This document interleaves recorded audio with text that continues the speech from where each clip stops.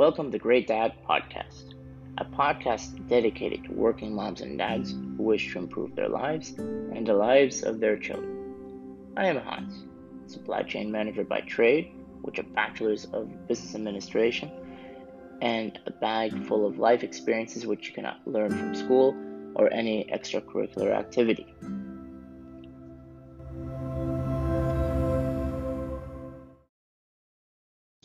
And welcome back. Thank you for joining me today.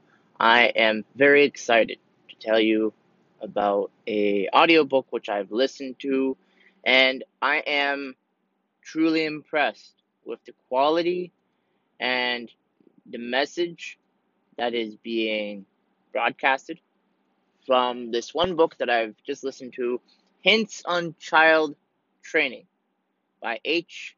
Clay Trumbull. Now, this is truly a unique book. I've listened to books from John Messina and books about father-daughter relationships, how to bond with your children, and how to raise your children. All of these books were very good. This one, though, I particularly like. This is a book that was published in 1890, and listening it recently, and just finishing it now, and like 5 minutes ago, I am uniquely impressed by the quality and the thoroughness of thought on how to raise children. And any of my listeners listening to this and take great interest in raising their children would know that raising morally upright children is very important for humanity, for the beginning of a child's life. And it all starts with the beginning. Now, I am going to include the link to Audible's audiobook, Hints on Child Training by H. Clay Trumbull. For any of you who are not subscribers to Audible, your first book, I'm giving it to you for free. You have a 30-day trial, which you have your first book given, and that way you can enjoy the fruits of this magnificent book. I cannot say enough good things about this book, to be honest with you.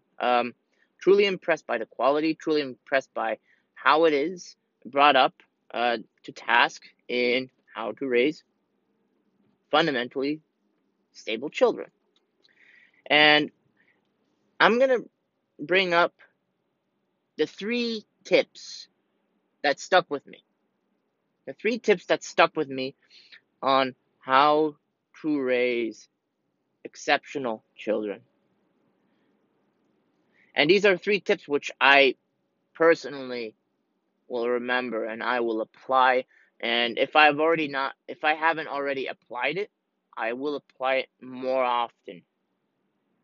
And this is really something which I am going to also think about and share to other parents, because this is an exceptional book.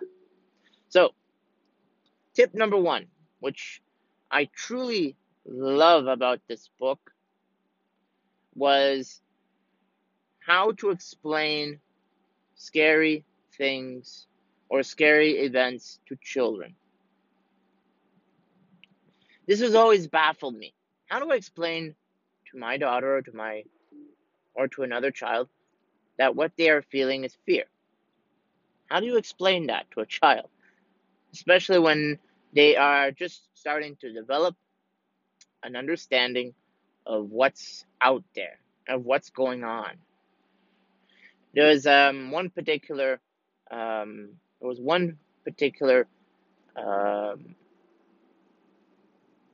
message or one particular hint or tip on how to explain a scary situation to children is by giving it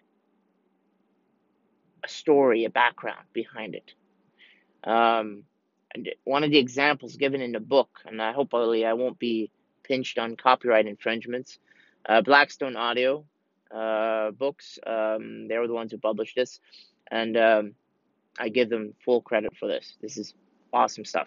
So tip number one was give a story behind it. Why are things the way it is?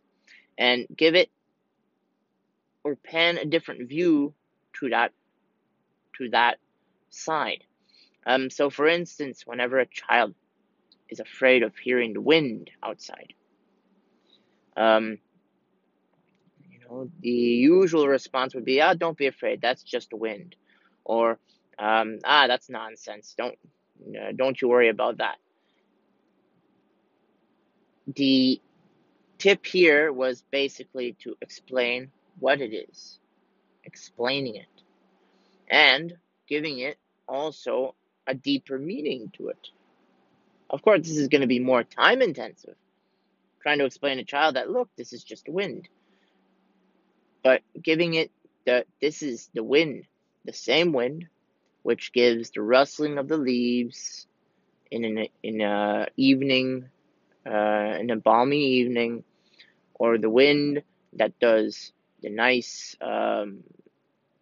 sounds outside, or we used wind also to play music, the melodies of nature, and I like that.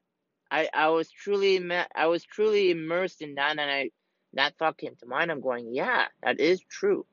Giving it not only the scary perspective, but also the good perspective, the perspective that we often overlook, and that it reminds me of when I was a child that I am listening to the wind, and I knew it was the wind, but I listened also to the beauty of it, the beauty of the moment of listening to the leaves and such. So that's tip number one.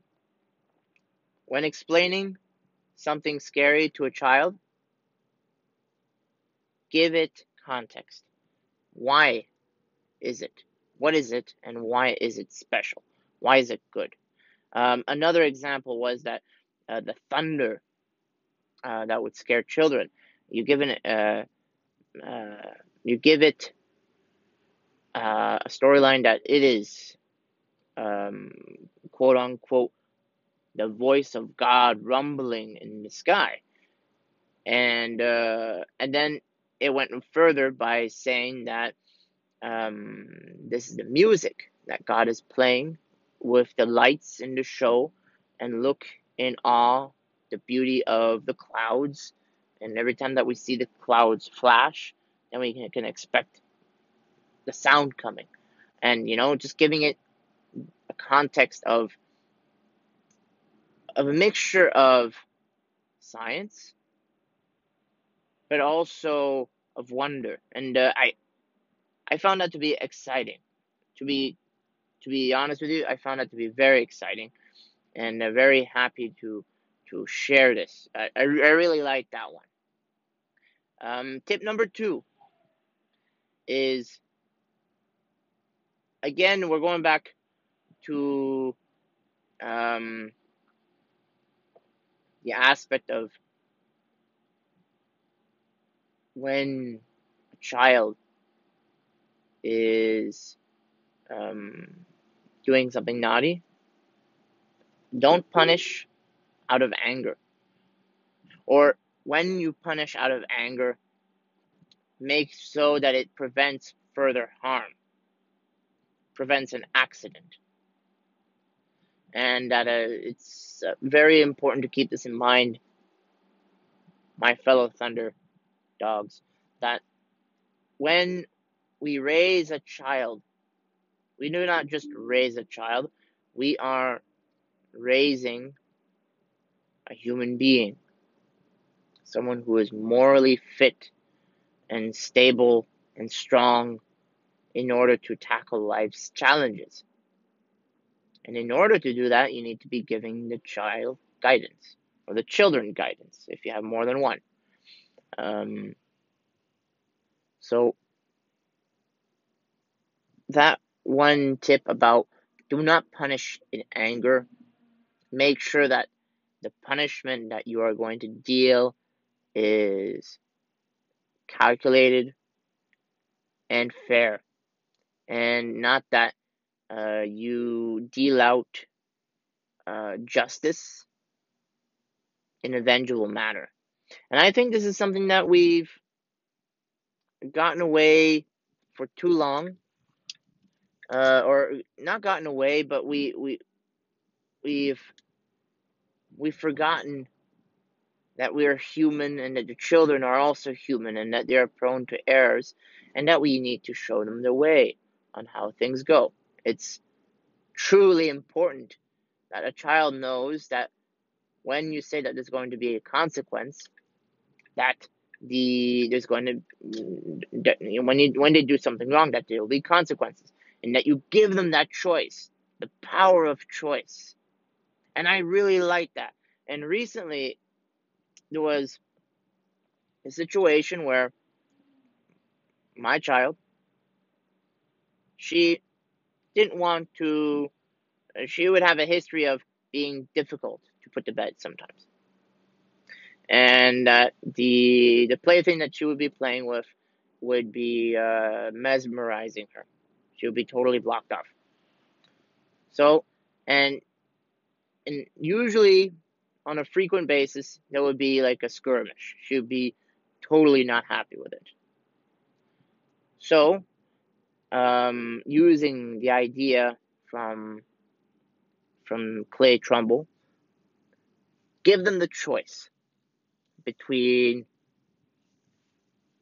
the toy, or better yet, cooperation or the loss of the toy. Saying that, look, you can choose to be uncooperative. You can choose to be uncooperative, but understand that you're going to lose the privilege of using this device for a day. So either you do it peacefully, or you lose a privilege. And that gave her the power of choice. And I think that's really often the case where parents make the false assumption that it's a zero-sum game, that my way or the highway. And to a certain degree, that it would be the case. But it's just a matter of framing it in a way that the success rate would be exceptionally higher than if you just use brute force. Because as we all know, brute force doesn't equate to success. You may initially get success at the beginning, but the end result would be that the next battle will be a harder battle, a harder fought battle, and that you will be having a harder time getting compliance. So, giving them the choice of punishment and doing it with a cool head. So, being fair in its execution. And here's another example which it really connected with me was, you say, look, son, if you have the choice between closing the door or going into the corner. If you choose to go if you choose to not close the door, then I'll have to put you in the corner, and that we have to deal with it. We have to um, dole out the consequence accordingly, and not second guessing our choice. It's really important to follow through with what we say we're going to do. So that for me was number 2. So for one is explaining what scares them in a context that they can understand, and that they can see that there's more than one point of view. The second is giving out consequences, or giving out the punishment with a cool head, not in anger. So that's number 2. And number three would be, for me, a very important one, is tell your children good night. Tell your children good night. Tell them that you love them, you care about them, and that you're watching over them. Telling them this before going to bed and not scolding them. And of course, children can be quite painful in the whole aspect of going to bed sometimes. But it's understandable because children are children. Sometimes they want to play, and sometimes they want to do things differently. So that being said, that is something which I love to do every night with my daughter, telling her how much I love her, telling her how much I care, and letting her know that her father, her mother is there. So that will stay with her forever. And that even when I am gone, I'm still with her. Still with her when she's older. So this is, for me, a beautiful, beautiful, beautiful tip. And something that we can all do easily, and do it with such tenderness that our children will be remembering that they are loved. So this is all for today. I thank you for listening in, and stay safe, stay sound, and stay healthy.